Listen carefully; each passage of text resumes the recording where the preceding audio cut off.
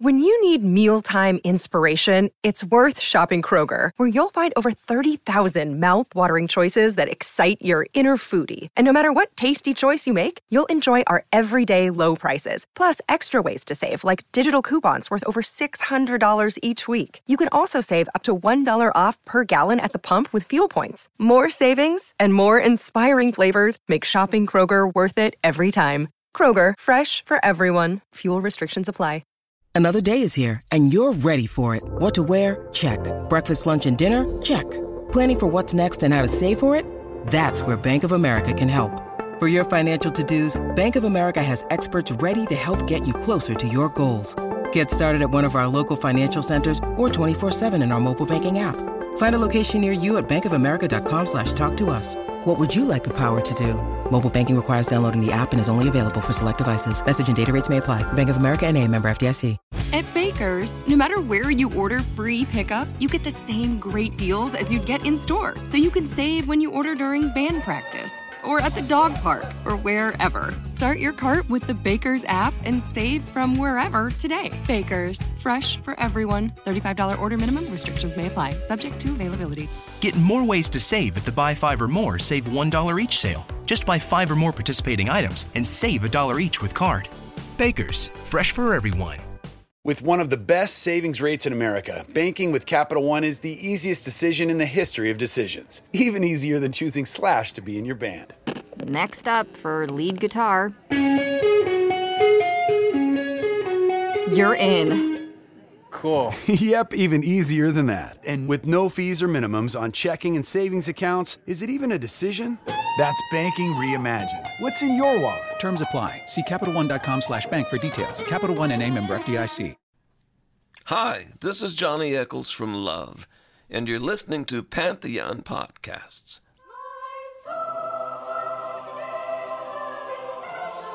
Welcome to Pamela Des Barres' Pajama Party, a Pantheon podcast.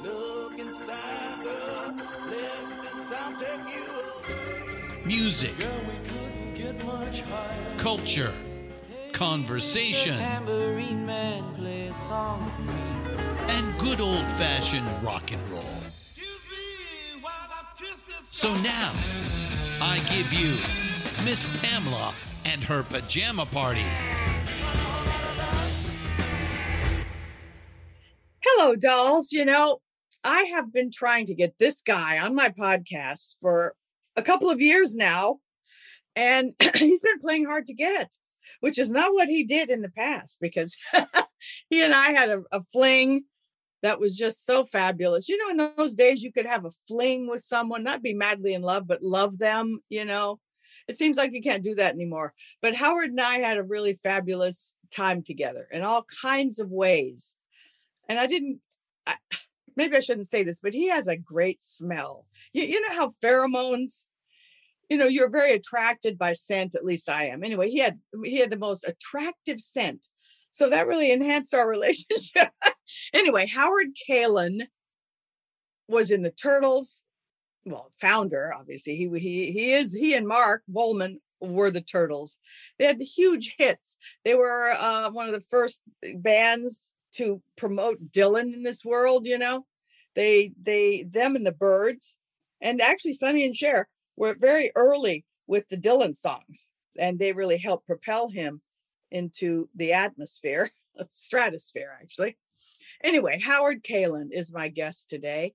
He also was in the Mothers of Invention as he and Mark as Flo and Eddie, and that career was incredible too.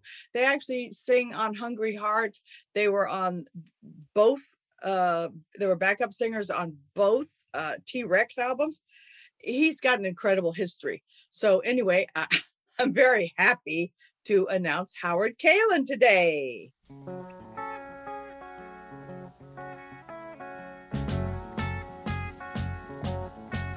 Imagine me and you, I do.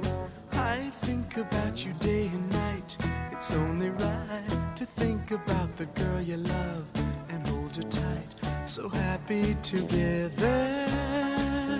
If I should call you up, invest a dime, and you say you belong to me. It ease my mind. Imagine how the world could be so very fine, so happy together.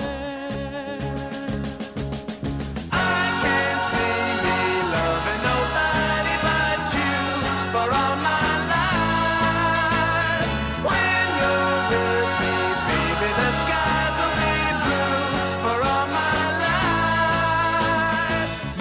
Me and you and me, no matter how they toss. You've always been a great storyteller, Pamela, so I trust this will be a wonderful journey. Well, you are the storyteller, Howard Kaylan. You know what? I told my stories. Yeah. To whom? You've never, well, I know some of them. I told my story to a book anyway. Yes, yes. Yeah. And that was painful enough, God knows. How did you like writing a book? I mean, about yourself. Was it easier or hard or was it well, painful? I certainly wish I had more interesting characters to write about. But as far as my own journey goes, I liked it. I thought it was very cathartic. It left me feeling empty a lot because writing about something nonfiction that I couldn't change. Yeah. You know, and things that happened in the past, especially things that make you go, oh, geez, what could I possibly have been thinking? And then, somebody else will look at the story and go, well, you were young. No, I really wasn't. I should have figured out life by the time, I don't know, hit 30. Well, men, gestate takes them a little longer, I think, than women, don't you? I don't believe that for a minute. I just think they do it in different ways. Okay. They may be more mature than you think, but it certainly is internal. I feel that every young guy has an inner Fred Savage in him. Well, that may be too literal for a lot, but just, an inner voice that is doing a monologue, just like the Goldbergs or any one of these sitcom shows do. There's an inner monologue for every kid about to graduate up into college. He's hearing things in his head just as clearly as if it were Kimmy Schmidt talking to him. And what are those things? What are those kinds of things? Those are the kind of things that guys usually just keep in the back of their heads, how am I going to look cool tonight? What can I bring to the party? All this crap that doesn't mean anything to a human, but when you're a kid, it's everything. Yeah, that's true. When your parents don't listen to you, little things like that, and you sit around the table, especially during these COVID days. Yes. And instead of becoming the Waltons, the family just seems to be pushing itself to the boundaries of insanity every day. It's a crazy time. It is a crazy time. It's a beyond stupid time. Crazy time. It's let's not go there. Let's go way back to the Crossfires. I want to go all the way back. I want to ask you, what made you want to be a musician? What made you write a song? What made you want to do all that? I think early on in my life, I realized I really didn't have a talent for anything else at all. I was not particularly coordinated. This was not a face that was going to launch 1,000 ships. And so it was interesting going through high school, with only that Fred Savage guy telling you, you're all right, you can do this. And everybody else going, nah, not so much, Yeah. High school was interesting. I mean, I did better with the teachers than I did with the students. Something I've carried into life. And what you mean you connected with them more? Certainly. I mean, I could actually speak to them more openly. Right. The kids were all about, adolescence. That was just ridiculous to me.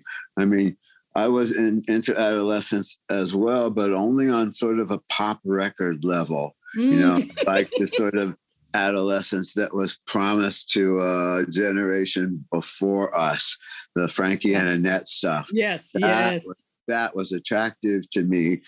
but we lived like 3 blocks from the ocean. Yeah. So my reality was I would see the actual people who were down there at the beach, and not the son of Robert Mitchum necessarily, but actual people. Yeah. And you just go, well, life sure ain't art. This ain't beach blanket bingo. Yeah. The best part about living near the beach was that after lunch, nobody came back. Yeah. Nobody ever came back to school. So that was it. You had your 3rd period, your 4th period, and then beach time. Oh. Because everybody scheduled all their electives after lunch. Oh. It's kind of idyllic, really, if you think about it. The time frame we both grew up in, people are still, I do these rock and roll tours all around Laurel Canyon and Hollywood. And, their jaws drop when I just say, yeah, I did this, I did that. This where that happened. They still can't believe the lives that we lived. It is amazing. You couldn't have written it because it sounds too made up. It just sounds too good. What do you mean you partied with that guy? But that guy was Lester Chambers. I know. I know. Isn't it great? I feel it too. I've always said, this, that you've got, in my opinion, you've got to be a fan before you could be a rock guy at all. If you're not a fan, that means you're not taking in all the music around you, and you're not, not that you have to read the pulse of the nation, but it helps if you know which end is up. Yes, all the people that I know, including you, of course, were fans of all different kinds of things. Big fans. So, of course, it would make you want to jump into that pool, right? Which you did. Well, it did. It did, especially knowing that the pool at the time, anyway, was huge, and you didn't have to do surf music to make it just because you lived in a surf city. Yeah. You could do other stuff. You could do, perish the thought, comedy. And Mark and I were always doing comedy, whether we liked it or not. The two of us grew up sharing a love of like Stan Freberg and Louis Prima and greats that came before us. Certainly I wouldn't even want to be mentioned in the same breath as some of those brilliant people. We were just guys that went, oh my Lord, this is, show business. Yeah. That's the part of it that we really liked. And that's the part of it that really got me thinking too. At the age of 10 years old, when my parents drove my brother and myself across the country in the back of a 1951 Chevy with no air conditioning through Yuma, Arizona, taking the southern route because it was prettier. That part was not an excellent part. It wasn't particularly idyllic in my life. But what I did have, even with my brother screaming and my mother doing what she did, which, was being a mother, and my dad trying to ignore everything, which, most dads do, in my experience. Back then, anyway. Yeah, I saw a beacon in the darkness, and the beacon way early on, at the age of like 10 years old, was a radio station called KDAY. K-Day, right? Loved it. 1580 on the dial. Yeah. AM radio, kids. And I loved it. There wasn't anything like it. I'd never heard anything like it. My parents had raised me to think that progressive pop radio meant, an up-tempo Tony Bennett song. Right. Which I still understand and love, but that's not where I was coming from. When I heard, I don't know, the Olympics. When you hear the Olympics on the radio and you're a kid, you just go, holy crap, my baby loved the Western movies. Yes, that's right. My parents would never let me even say that sentence. My baby loved the Western movies. They would go, wash your mouth out with something and come back to the table when you make some sense. I was a doo-wop girl. I love Dion, man. Oh, well, he's still one of the best singers that ever lived. Dion. I fly across the country. I have tickets for July in Connecticut to see Dion. I will go anywhere. Last place I saw him was Jersey. I'll get on a plane, go see him sing. He's 81. He's fantastic. I know. He really is. He's fantastic. The people that don't that can listen to him and not understand the finesse that it takes to do what he does. Oh, The skill that makes Dion DiMucci truly, equal to Frank Sinatra in his field. Yeah. He invented a new way to be casual about the insanity of adolescence. Yes, to be cool. He kind of grew it. He kind of grew it up a little bit, took it into its romantic adolescent phase and took it out of the Happy Days jukebox crap.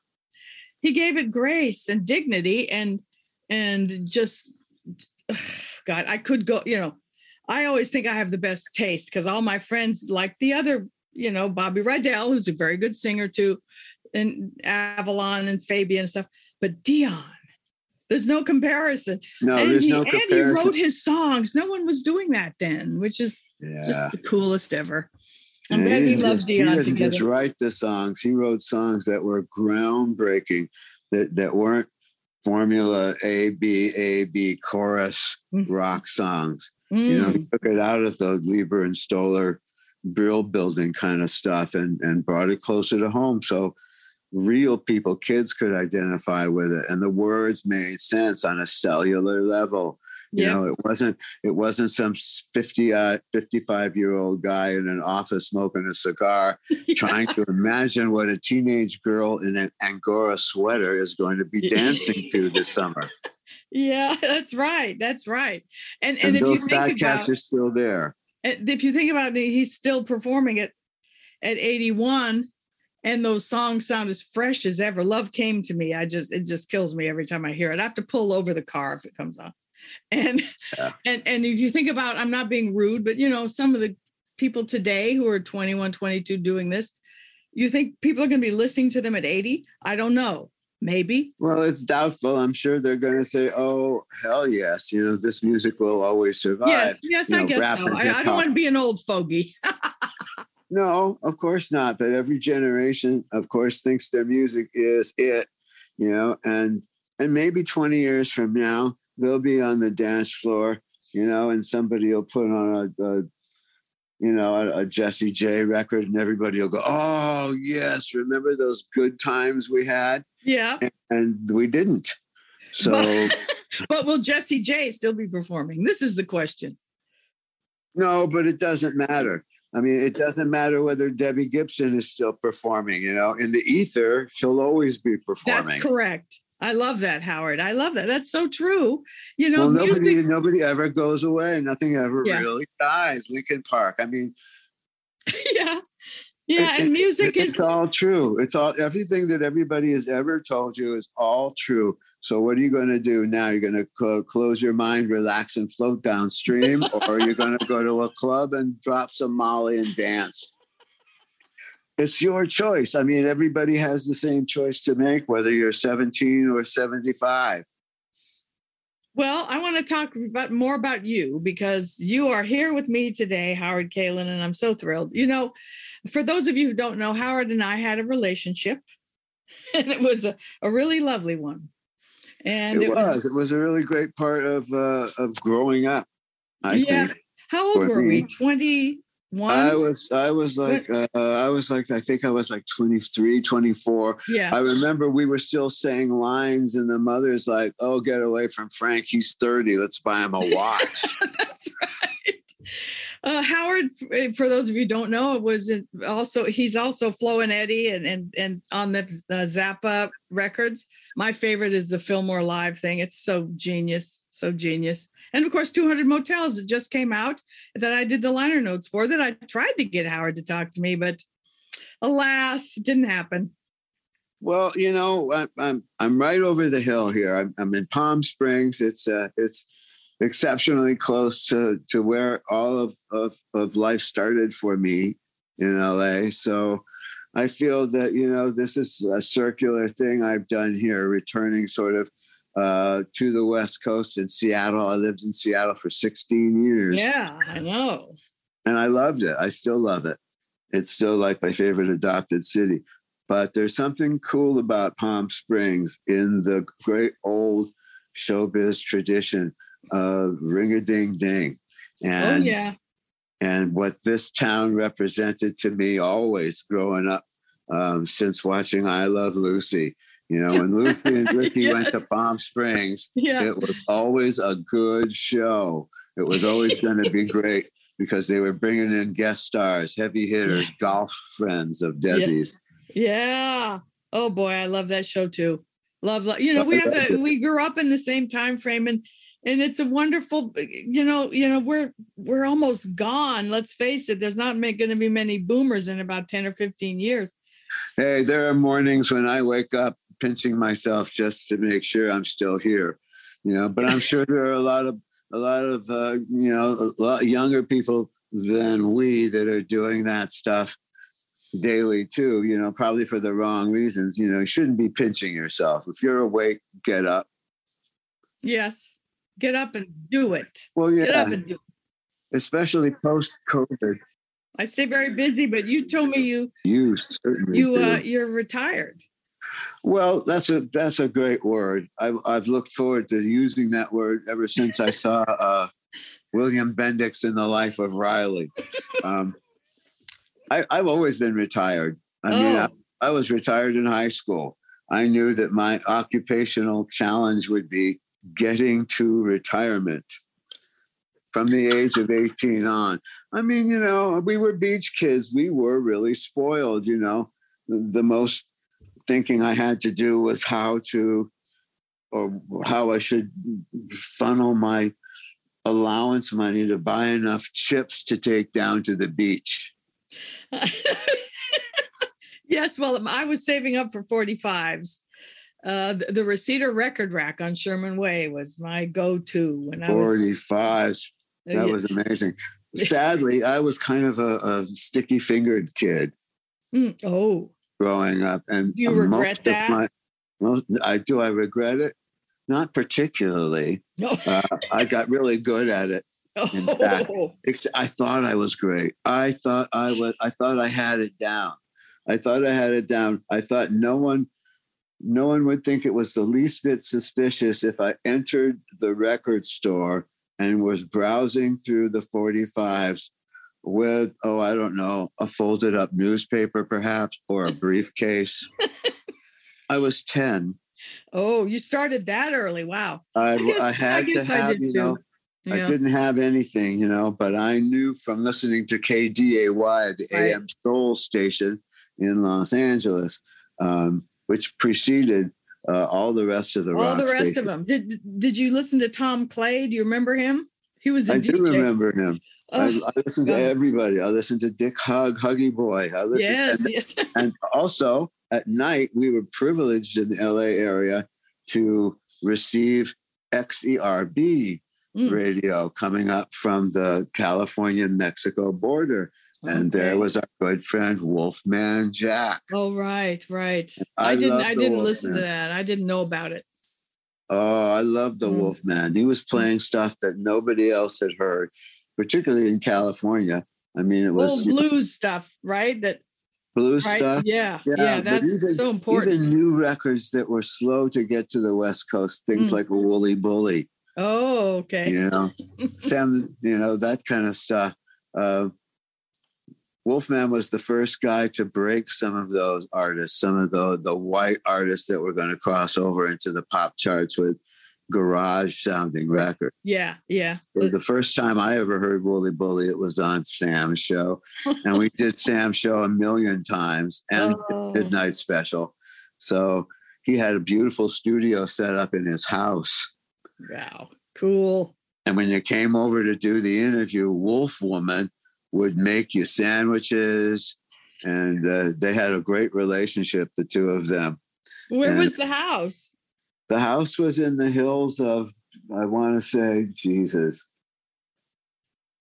Pasadena or something. It wasn't my neck of the woods, so you know, forgive me. And I didn't drive. So did you grow up in the valley like I did? I did not. I grew up you were on in the Westchester, right? Was that west side of LA, West LA, 90045 zip code. Okay. So we were right, you know, Westchester, Playa del Rey. Now the whole thing is called Silicon Beach. Such a great place. Silicon Beach. Give me a fucking break. Yeah. Silicon Beach. Don't call it that. Don't call it that. Playa del Rey, you go down to the water, you turn left, you're at El Segundo, you turn right, and you're toes over at Balboa Creek. It was all surfing then. Yeah. You know, if the Beatles hadn't come along, everybody would have been surfing in California. Still. And the Beach Boys would have actually been the Beatles. The Beach Boys had enough trouble just being the Beach Boys, you know, but I think they eclipsed the Beatles in many ways. You know, I'm sure there are critics and arguers that would, you know, go at me tooth and nail. I'm not Christopher Hitchens about this, but I will say that, you know, listen to Pet Sounds again. Oh, I love it. Love it. Whenever you think you know what rock and roll is or what the so-called British invasion did, Are You Sleeping, Brother John from Surf's Up? You know, there was a beautiful little friendly persuasion that was going on between Brian Wilson and John Lennon at the time. Sure. And it was so great to hear both of them communicate through vinyl. Through vinyl. Yeah. And Dylan, there was all this one-up stuff.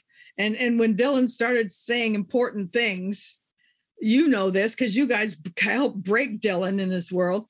You know, everybody started thinking higher thoughts, you know, and the music got better and better. I think it's the Beatles, the Beach Boys, and Dylan, you know. Well, you're certainly right about that. I mean, John Lennon, he did everything. If he could have purchased one of Dylan's original caps, he would have.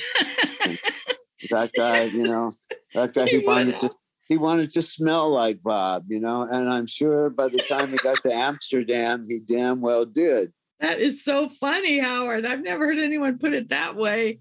Well, you know, there's a lot of Dylan in John's stuff, particularly his solo stuff, you know, it's just beautiful to hear the Plastic Ono Band stuff. Yeah. The stuff where he's just letting it all go. You know, I want to punch him because I know what he did to Harry Nilsson in the Pussycats era. And how that the screaming contests led pretty much to Harry losing his chops totally. I don't know that story. Oh man. I went to that session, the Pussycat session with Keith Moon. And when he introduced me to John, he was on the Kotex on the Head phase, very, very bad phase. And exactly he said, right. Yeah. Troubadour time. That Smothers Brothers show became so infamous. Yes, exactly. And then John became so close to Tommy Smothers. It was like, you know, did you have to like take it out into the schoolyard first? And now you're besties forever. Yes. It was one of those things, you know, but that was an unfortunate thing for the brothers because they wanted to be Beatle people too. Yeah, and I know that was a really rough thing. Apparently John filled their dressing room with flowers the next day. So he was very sorry he did that naughty thing. Okay, well, I guess it's better to realize what you did rather than to just, you know, turn the page and move on. Exactly. Thinking you didn't affect any other lives. Yeah. But Lennon knew exactly what he was doing, and he knew who he was affecting, and he knew what buttons to push. You know, he was a very smart man, and it didn't take him more than a couple of seconds to suss you out. Yep. Oh, well, when Keith introduced us, he said, Pamela, this is John, Pamela. And he looked me up and down and said, Pamela, John, Pamela, Pamela, John, Pamela, Pamela, John, Pamela, endlessly. It was so sad and embarrassing. And I felt bad. Ringo was there and he was nice because I knew him from 200 Motels.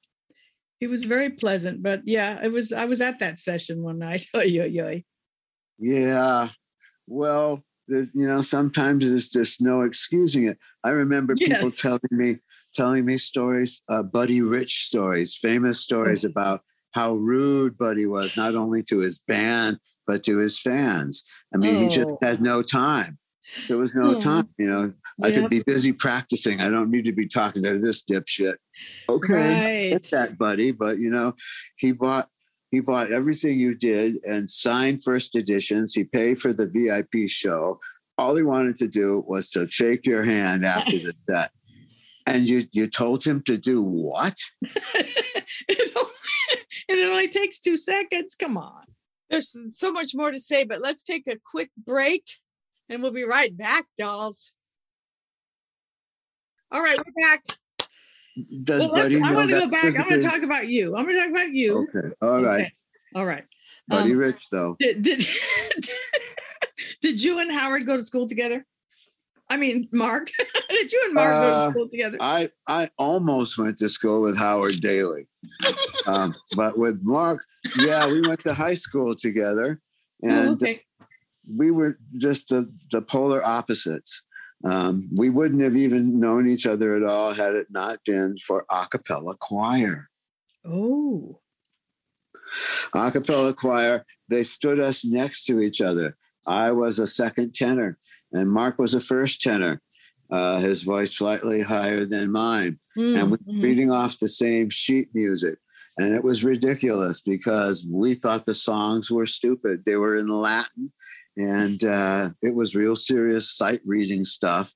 And the teacher, who was brilliant, who I credit my entire career to, Mr. Robert Wood at Westchester High School. I'm sure he's no longer there. He retired many years ago, but he was inspirational. He was so great. And I say this full well knowing that he let us get away with murder, particularly me.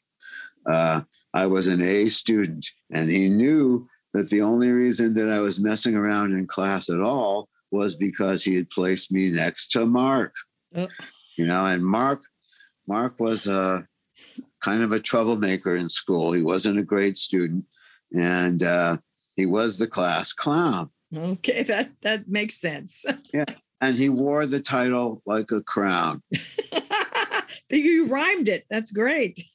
Didn't mean to. But he did. He loved it. He loved his title, and with every class, as he got closer and closer to matriculation, he got bolder. He wanted to be the school clown. It wasn't enough to be the class clown. So I was already in a band. Al and Chuck and I and Don Murray, our drummer from Inglewood High School, had already started a band, and we had been playing at parties, and Mark had come to some of the performances that we did as the Crossfires. Right. And he said, my God, this is great. You guys had such fun on stage. One day during choir practice, he asked if I would ask everybody else in the band if he could join the group. And I said, well, sure, I'll ask. It's no skin off my nose. But what is it exactly that you do? And he said, well, I don't do anything. I said, okay, I'll tell Al. So at lunch that day, or the next day, I approached Al in the courtyard there, and I said, hey, Al, you know this kid, Mark Volman? Yeah, I know who he is. Well, he wants to join the band. Cool. What's he do? Well, nothing. Well, cool. Have him come to the rehearsal later. So he came to the rehearsal later, and he was better than his word. He did less than nothing. Because he really didn't know any of the songs, and he didn't really play an instrument. And he was funny because he was dropping tambourines all over the place and spinning around the stage like a madman. And we looked at him and said, well, there's something here. We don't know what it is, but there's something here. And when we figure it out, it'll be great. In the meantime, perhaps we've got, Zippy the Chimp with us, but at least, it's amusing and maybe it'll help us get some gigs. So Mark joined the band, and he learned the dirty words to What I Say and anything he had to do to appease the surf crowd who wanted him to be that crazy guy. Right. Roasting a pig on the beach kind of a kid. And it stayed that way, status quo in the Crossfires for quite a long time, until one day Mark's father, Joe, figured out that Mark really wasn't making any money. And we all were. It wasn't big, but it was money. And we had already figured out the split long before we met Mark. So, you know, he wasn't really getting any part of it and he didn't care. But his father did. Yeah. So we said, listen, Mr. Volman, Mark doesn't really do anything. If he did something, then we would pay him.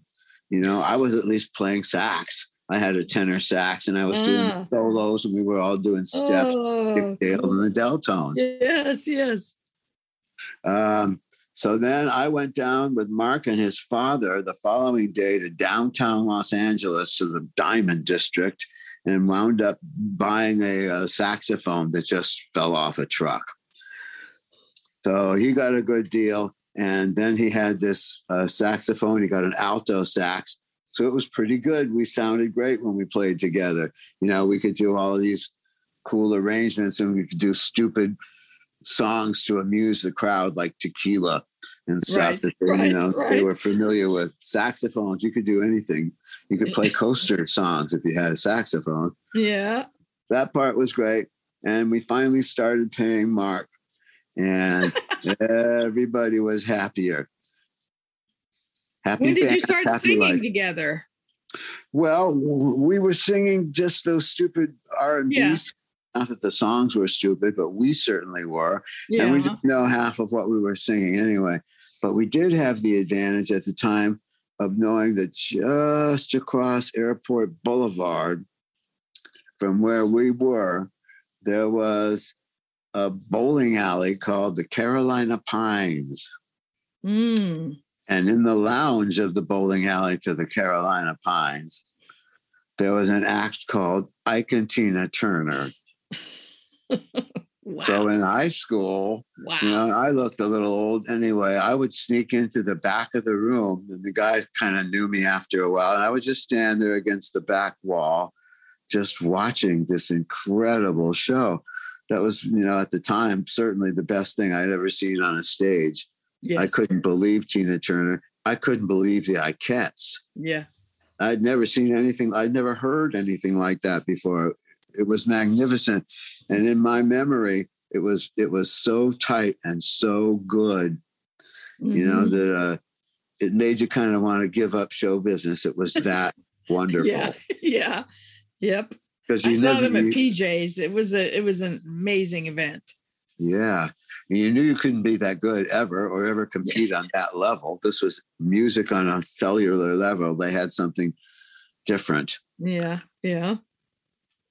Ike Turner was an amazing band arranger. Yeah. Amazing. Those charts were fantastic. And everything built.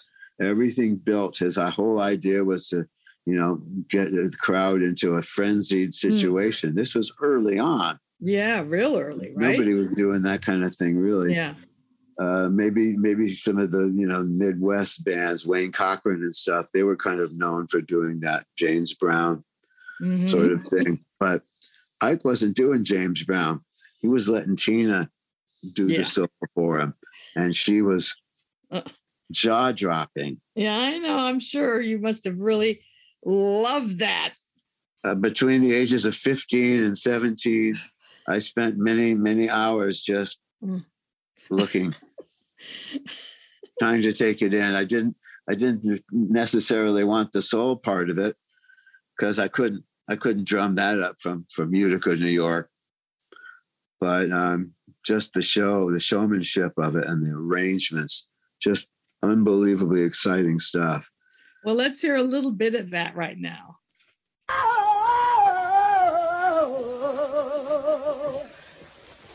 There's something on my mind. Won't somebody please tell me what's wrong?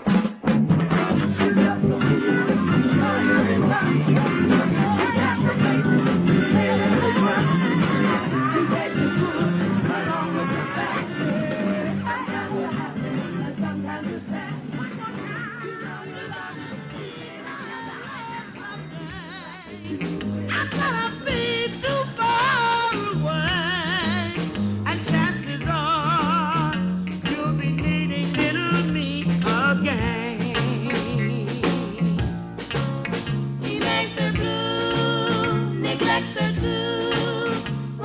she do?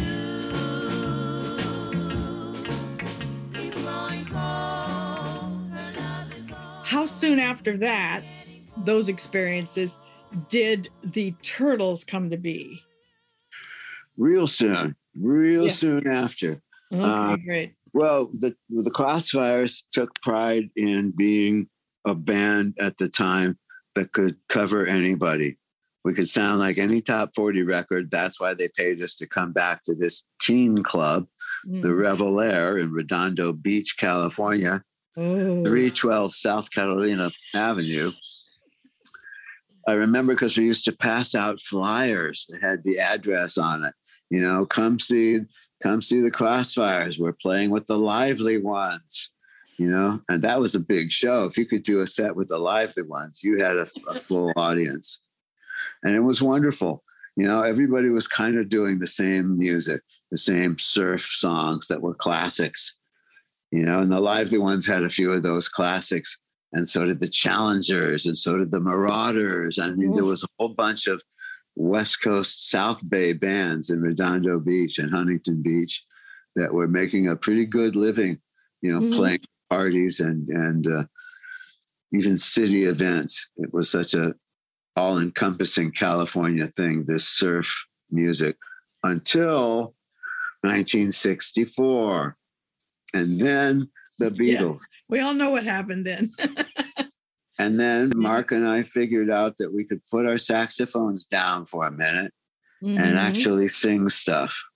Magic. So we did. We started singing, you know, Beatles stuff. And, you know, this was before there was any movement in LA toward that sort of sound.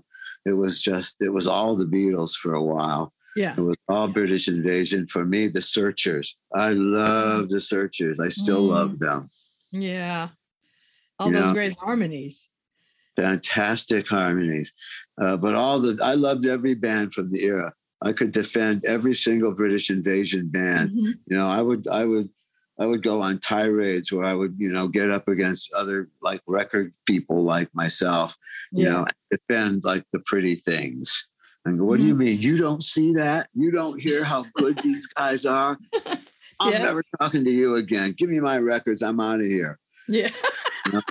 Really, I understand that. Yeah. If they didn't get it, they didn't have the passion, or they weren't ready to take the ride or something. Well, everybody has their own taste, but, you know, it's fun to argue over songs and songwriters and music. I mean, you know, it's fun. It doesn't actually turn into something awful because, you know, it just proves how much we love the music, you know. Absolutely right. It's like baseball cards.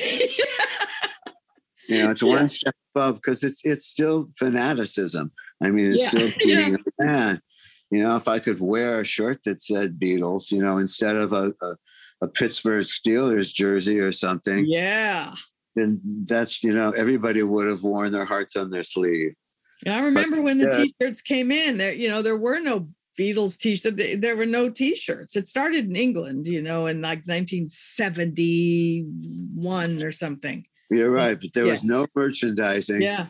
No one had even thought of it. I know. It's crazy. It was, you know, the years before Donny Deutsch changed the world. Who's that? Before it all became marketing. Who's Donny Deutsch? He's just a Madison Avenue hack. Oh, okay. A political guy, a career molder. Okay. I just remember the T-shirts coming out in 1970, 71 on the King's Road in England. All of a sudden, there were T-shirts with bands on them. It was like, what? First, they started with James Dean. I have the original James Dean, and then Mickey Mouse, and then they started putting bands on it. And it was just changed. You're right. The first one I saw, I remember exactly. It was Bad Company. Oh. I think I still have the shirt. It was just the writing, the big block letter logo. Yeah. Wow, that's worth a lot of money, Howard. What for? You know, all those T-shirts have gone. It's insane what you'd pay for those old T-shirts. I mean, I understand though. I understand that it's wonderful. The nostalgia It's wonderful. Every now and then I'll still see a T-shirt and I'll just go, oh, I need that. Yeah. Need that. I've got a closet with nothing but T-shirts in it. You know? I just did my own I'm with the band T-shirt. My son designed the logo and it just came out today on my website. Yeah. Yay. It's really cool. On that. Yeah, it took a long time. Cool. Well, everything. I've had other deals with other companies, but this is my very own. I'm very excited. My son designed it. This is lovely. Your own logo, your own imprint. Yes, that's right. Nice going. Very good. Well, I think, that's wonderful. Now's a good time to do it. Now's a good time to do everything you ever wanted to do. Yes, right. I agree. I have been most of my life, really. Yeah. But this is a good, month to sign up for Zipline, classes in Costa Rica and stuff. Because really, so Howard, I want to go back to, how did you get your first record deal? Obviously, we're going to have to do 2 shows, but no. We can not with my career. You don't need 2 shows to wrap this up briefly. Beginning, and I only have another 20 minutes or something. Okay, I can do this in 5. No, you cannot. Not at all. And so your career is amazing. It's one of the longest ones in rock and roll. Are you kidding me? Well, that's why I think I had to retire. The weight of my own bio was bringing me down. You're so funny too. When I go to this discography and I start thinking of all the records that we sang background on. Unbelievable. I remember a day you invited me to see Bruce Springsteen on stage while you guys sang backups for Hungry Heart. And I was absolutely beside myself. It was one of the great standing on the side of the stage moments. I totally agree. I could do that anytime with a Springsteen show to this very day. He's magnificent. His command of the room is unparalleled. I've never seen it. Unparalleled. And see, I will fight people who don't like him. I will take them to the ground. If they don't like him, they don't understand him. They've never been to a show. Yes. They've never stood in an audience when the opening piano strains to Jungle Land are played and the crowd loses their shit. Yep. Me included, because that to me is the highlight of the night. I get chills all over. I never miss him locally. I get chills all over and I weep and I sway with him. It's like it's church, man. It is. It is. And the parishioners in the Church of Bruce are a lot better than most of the other parishioners I've ever met. Yes. Because at least our God, the boss, is a benevolent God. He's not a mean bastard who smites people right and left because he doesn't like their attitudes. Exactly. Bruce hears all. I think if you're going to, like George Carlin said, everybody believes in worshiping somebody different. And his personal God was Joe Pesci. He used to pray to Joe Pesci. Why not? As he said. So, I just say pick a personal God and make that your guy. Well, I did a lot of that. You're talking to the right person here. I absolutely think so. And the best way to worship most of those people so that they understand that there's love out there for them. Well, I think that's wonderful. Well, the word groupie has always been so maligned and so, I think, but if you hadn't been so instrumental in kind of creating the term yourself, I would agree. But, I think when a lot of people think of groupie, they think of you. And I don't think that's a bad thing at all. I think, it's as Donnie Deutsch, the market genius, would say, it's smart marketing, whether you knew it or not. You were selling your name and your likeness and your attitude and your experiences, and people love that. They do seem to, they're coming around. I get very many less, horror comments and slut comments from people than I used to get, but I still get them. I still get them. From who? From real slores and sluts and whores out there? Who's gonna? I mean, who's gonna on social media? People on social media. Yep. Listen, despite what anybody says, it is not a TikTok world. Yeah. It's never going to be. No, I agree. Something weird is going to happen in social media to put some sort of halt to a lot of it. It's just a prediction I have. I don't know. It's just something. Well, it is happening, and when they take Zuckerberg away in chains, a lot of this will probably go away. Okay. I'll look forward to that moment. It's all him. All of his imprints are just toxic, and the idea of that little weasel sitting in an office someplace and getting off surreptitiously still reading everybody's mail is just a little too kinky for me. And I don't, I'm not a Facebook guy. I do my business on there. It helps me get fans to my tours and stuff like that. Yeah. But if you're not selling something. Yeah, right. Well, I still believe, if you're going to promote a tour, Facebook is the best place to do it. You're going to reach the most susceptible people. Yeah. And Instagram, but doesn't he own that too? But, yeah, but it helps me in my business. Like you said, I mean, I am my own everything. I am me. I am my product. And it's a lot of work. Sometimes it's a little overwhelming. I know you're spinning a lot of plates at the same time, lady. I don't know how you even do it or why you even do it. I have to pay my bills. Yeah, but a lot of that stuff really isn't about bill paying. A lot of it you do because you just like people. Well, You're yes, not I do. Isolate yourself. You'd rather be out there relating to somebody than being online and trying to. That's very true. Very true. And now I'm going to go back to the Turtles. Okay. How did you get your first record deal? We were playing at the Revelero Club in Redondo Beach, our normal weekly gig. We played there on Fridays and most times on Saturday nights as well. Mm-hmm. And we were doing all the hits all the time.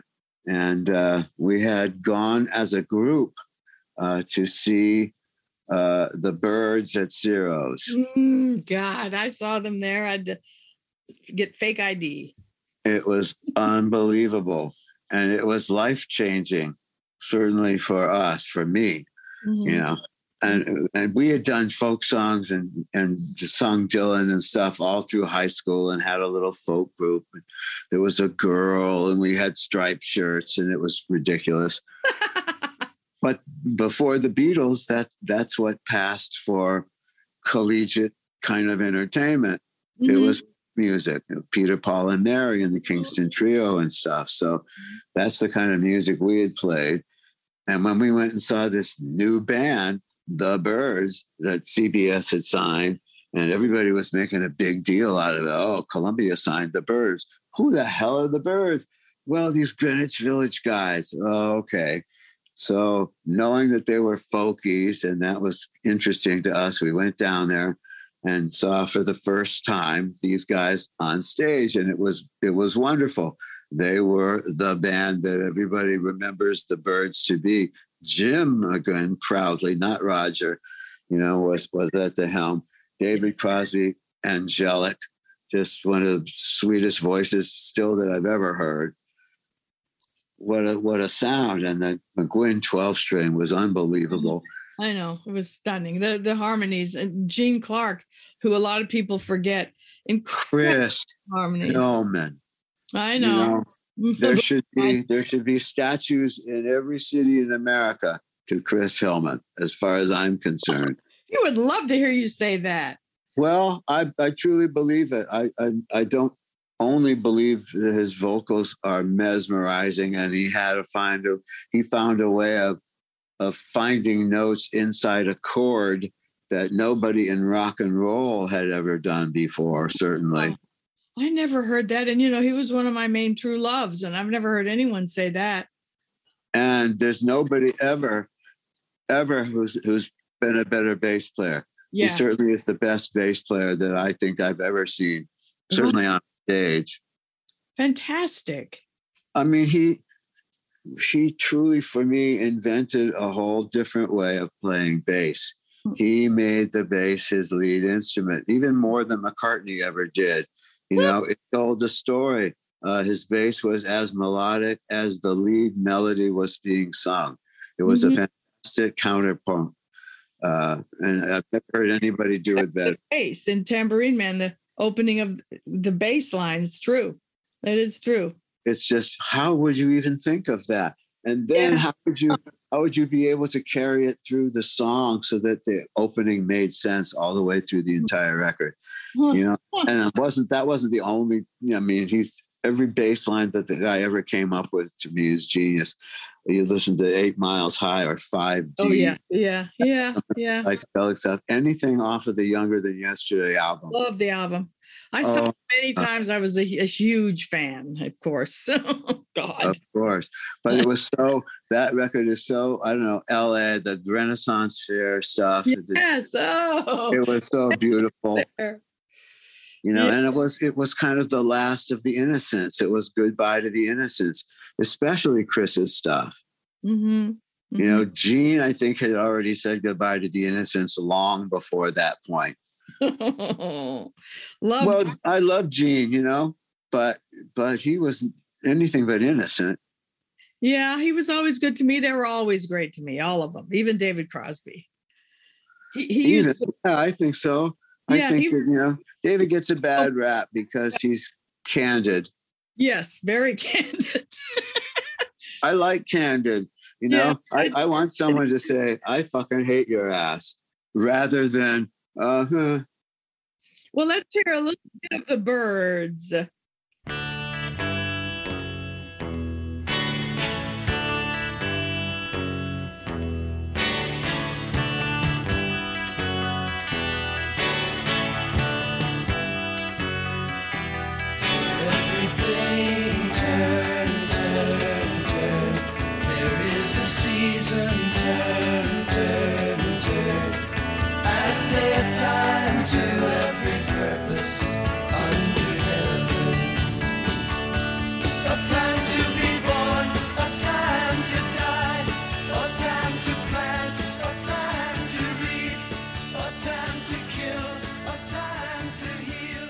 The Byrds. Okay, so the next day, Al Nickel, the lead guitar player, goes down to Guitar Center and starts looking at, of course, Rickenbacker 12 strings. Well, they're a little pricey. And we're a garage band from Westchester, California. So Al comes home from the Guitar Center with a Dan Electro 12-string guitar. Which is cool, but it has a totally different sound than a Rickenbacker. So we weren't really able to knock off the Byrd stuff very easily. We had to kind of invent new stuff on our own. Fortunately or not, I was totally enamored at the time of Cullen Blunstone. I loved the vocals that the Zombies were able to do. Juxtaposing Cullen's vocals against a hard rock track because he was so soft and effortless and innocent sounding. And I loved that, you know, and what I wanted to do, my whole thing was I wanted to take the soft sounding verses and, of course, juxtapose them with the hard chorus, you know, and that's what It Ain't Me, Babe was. Yeah. But that's what Happy Together was too. That's what my entire career was, really, was taking those softer songs and then a hard chorus to drive it home. And maybe that was the Flower Power formula. I really don't know. One of the things that Mr. Zappa really claimed to have hated, but really didn't, was the entire Flower Power movement. You know, it gave him strength to hear that stuff because he, you know, it made him laugh. Yeah. Oh yeah. He laughed about it. Hey punk, where are you going with that flower in your hand is one of my favorite lyrics of all time. It is. It is. Frank didn't need to be subtle. You know, subtlety was not Frank's pot of tea, you know, so he talk about a guy who spoke his mind. publicly and privately. Oh, yeah. But people love to hear what Frank had to say. I remember you telling me one time, a long time ago, that even though Frank was a really hard taskmaster, you're really glad that you worked with him because it gave you more, I don't know, stick-to-itiveness or whatever term it was. It gave me more discipline, I'll tell you that. Yeah, discipline. That's what it was. Well, Frank was, Jeff Simmons, I think, said it best of anybody. When asked, well, what's it like working with Frank? And Jeff famously said, and I'll quote him because I love you, Jeff.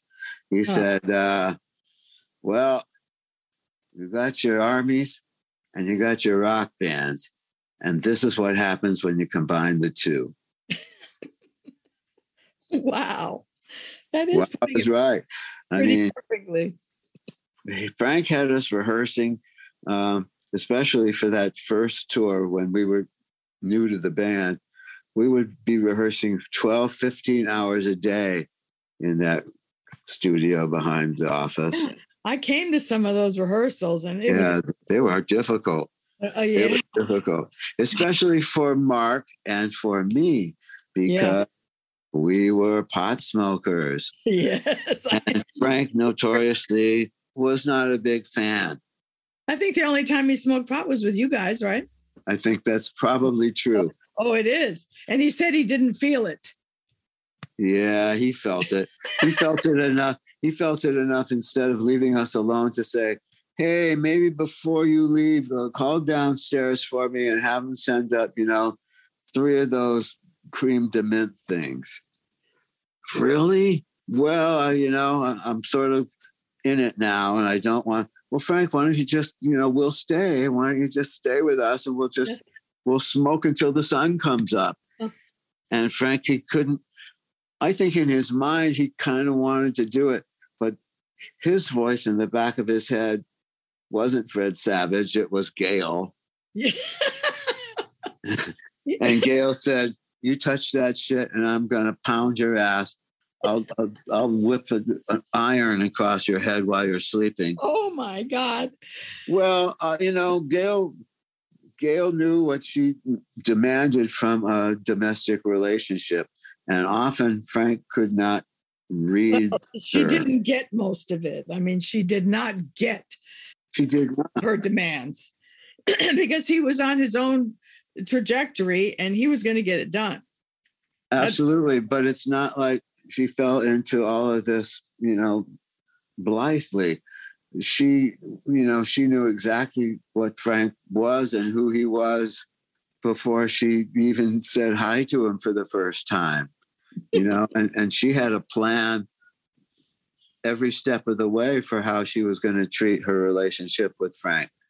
She was a very organized lady. Well, we were very good friends. I do know. Yeah, okay. Okay. We were very good friends and I miss her a lot. They were both mentors to me. I know. And I was young, and I was their governess and everything and lived there off and on for years. And I feel like I was mentored by them in a lot of ways. So do I, luckily. Not by Gail necessarily, but certainly by Frank. And I think that's what Frank brought to the table for a lot of his bands, especially the first group, who was such a bunch of lost boys. Wow. What a bunch of characters. Yeah, they were characters, but just because they had gray hairs and beards and stuff didn't mean that they weren't just floundering in their lives, and not that Frank took advantage of them, but Frank knew where the stories would come from. And they would come from Motorhead. They would come from fucking Buzz, and they would come from the people that Frank, surrounded himself with all these great storytellers. Mm-hmm. He loved a good story. He loved a good story. That's how the GTOs got together. He loved our stories, and he said, "You got to create them into songs," And that, that was so far ahead to put girls in a studio at that time. It's, he was very forward thinking in a lot of ways. I'm telling you, I think, in many, many ways, his genius has not even been approached yet by anybody. Agreed. You know, and all of this stuff. Oh, they're re-releasing 200 Motels. You know, Frank's seminal. Okay, we all know the 200 Motels was a wonderful, happy party movie. You know, it's not Clockwork Orange. It was not meant to be. You know, well, it was the first on video. Was the first on video. It has that distinction. It'll be in the Guinness Book of World Records. Yes. Yep. For that, and probably for the most times, you know, anyone who's ever said that many X-rated words in a movie without any sort of sexual ending at all. Yeah. We sure had fun, though.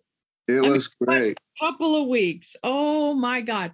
That was a world unto itself, right? I mean, it was a whirlwind. I didn't know where I was for a couple of weeks. I'm really shocked that everybody, myself included, remembered the lines. I mean, we weren't actors. Yeah. And you had a lot of lines. We did, both of us.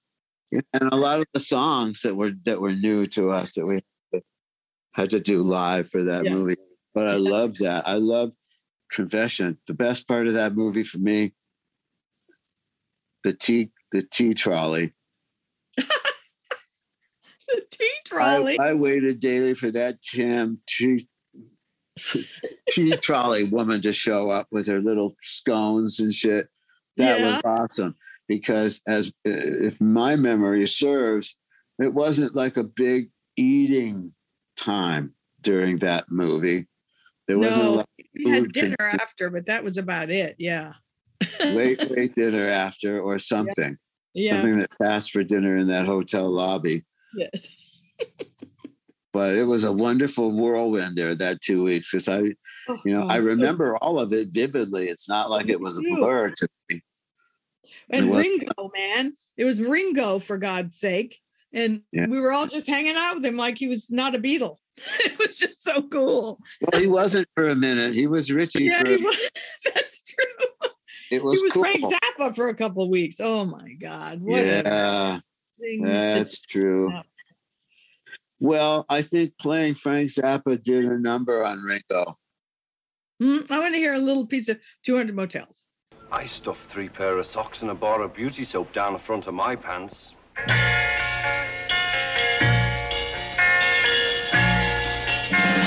Painted up her face.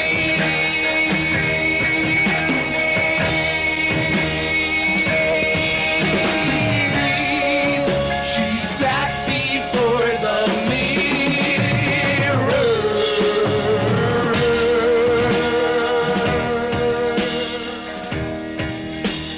Painted up her face.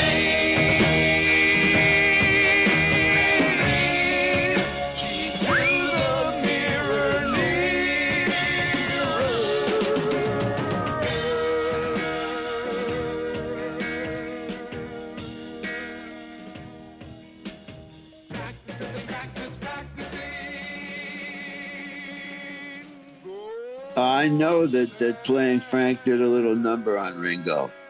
Yeah. And that even around the people that worked for him, he started acting a little crazy when he was. Ooh, I didn't. I'm not saying he internalized the part like, Daniel Day-Lewis or something. The king of internalizing. Yeah. Oh my God. I compare every actor to him. Liver. I bet his liver looks a lot like John Phillips. Oh, really? Not like Phillips' liver, just like John. Oh, okay. I don't quite know what you mean by that. Well, poor John. I mean, he had a liver replacement late in life. Yes. And he went crazy with it. I bet. He just said, I'm getting a new one of these and I'm going to do whatever I want with it. Yeah. The week after he had that transplant done, we actually did a show with the quote new unquote mamas and papas. Right. With Spanky and with Laura Mackenzie Phillips. And it was an interesting situation. And John was He was doing lines and he was drinking Jack Daniels. Oh, I just said, what the hell are you doing, man? He said, why not? I've got the liver of a 12-year-old girl. Oh. Whoa. But it only lasted for like another minute. I know. Oh, dear. Well, you know what, Howard? Our time is actually up, and I'm so bummed. But will you come back? I am back. Will you come back on the show and talk to me? I will. Anytime. Because we just barely, we should do 3 shows, really. Right? Let's not be silly. No, I mean it. There's so darn much. I want to ask, Pamela, if you did 3 shows of this, you wouldn't have a fan left in the universe. Stop it. I just want to hear so much more. I want to hear it. I want to know how you're, I believe that you guys propelled you, Sonny and Cher and the Byrds, made Dylan as important as he became by sharing his song. Don't ask Bob, because Bob will go, who's that again? Oh, yeah. Those strange boys from the West Coast. Yeah, he knows, but it's weird. The first time I met him, he was already passed out. So. Oh, well, he's still kicking and he's still performing. I know. It's really I never miss him. Never miss him. He's really wonderful. He is the Keith Richards of folk music. Oh, yeah. Well, I think we should end with the Turtles doing Dylan. How's that? I love that idea. Pamela, you're a great hostess. Thank you. Oh, thank you, Howard. I enjoyed it so much, and we'll definitely do it again. So I'm going to be bugging you. Okay. Bug me anytime, kid. Okay. See you later. Bye. Bye. Away from my window, leave at your own chosen speed. I'm not the one you want, babe. I'm not the one you need. You say you're looking for someone who never wins but always strong. You protect you and defend you, whether you are right or wrong. Someone you'll believe never know, but it ain't easy.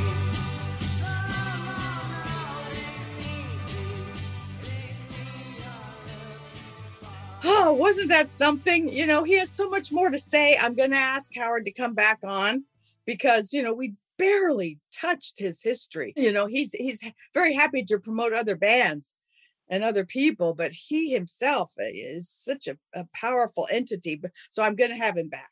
So thank you, Howard Kaylan, for being my guest. I am Pamela Des Barres. You are listening to a Pantheon podcast, Pamela Des Barres' Pajama Party. And I want to tell you about something really fun. I have new t-shirts. My darling son, Nick, designed a logo for me finally, my very own logo, my very own t-shirts, not connected with another entity.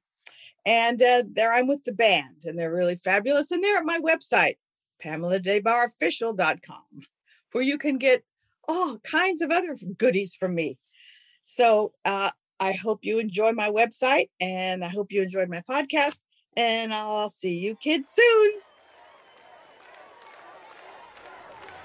You've been listening to Pamela Des Barres' Pajama Party, produced by Aaron Alden and Christian Swain. All sound design by Jerry Danielson and Busy Signal Studios. Find Miss Pamela at Pamela Des Barres on Facebook, Instagram, or Twitter. Find all the Pantheon podcasts at pantheonpodcast.com or wherever you find great podcasts. Find us on Facebook at facebook.com/Pantheon Podcasts, Rock and Roll Archaeology on Instagram, and Pantheon Pods on Twitter. With one of the best savings rates in America, banking with Capital One is the easiest decision in the history of decisions. Even easier than choosing Slash to be in your band. Next up for lead guitar. You're in. Cool. Yep, even easier than that. And with no fees or minimums on checking and savings accounts, is it even a decision? That's banking reimagined. What's in your wallet? Terms apply. See CapitalOne.com/bank for details. Capital One N.A. member FDIC.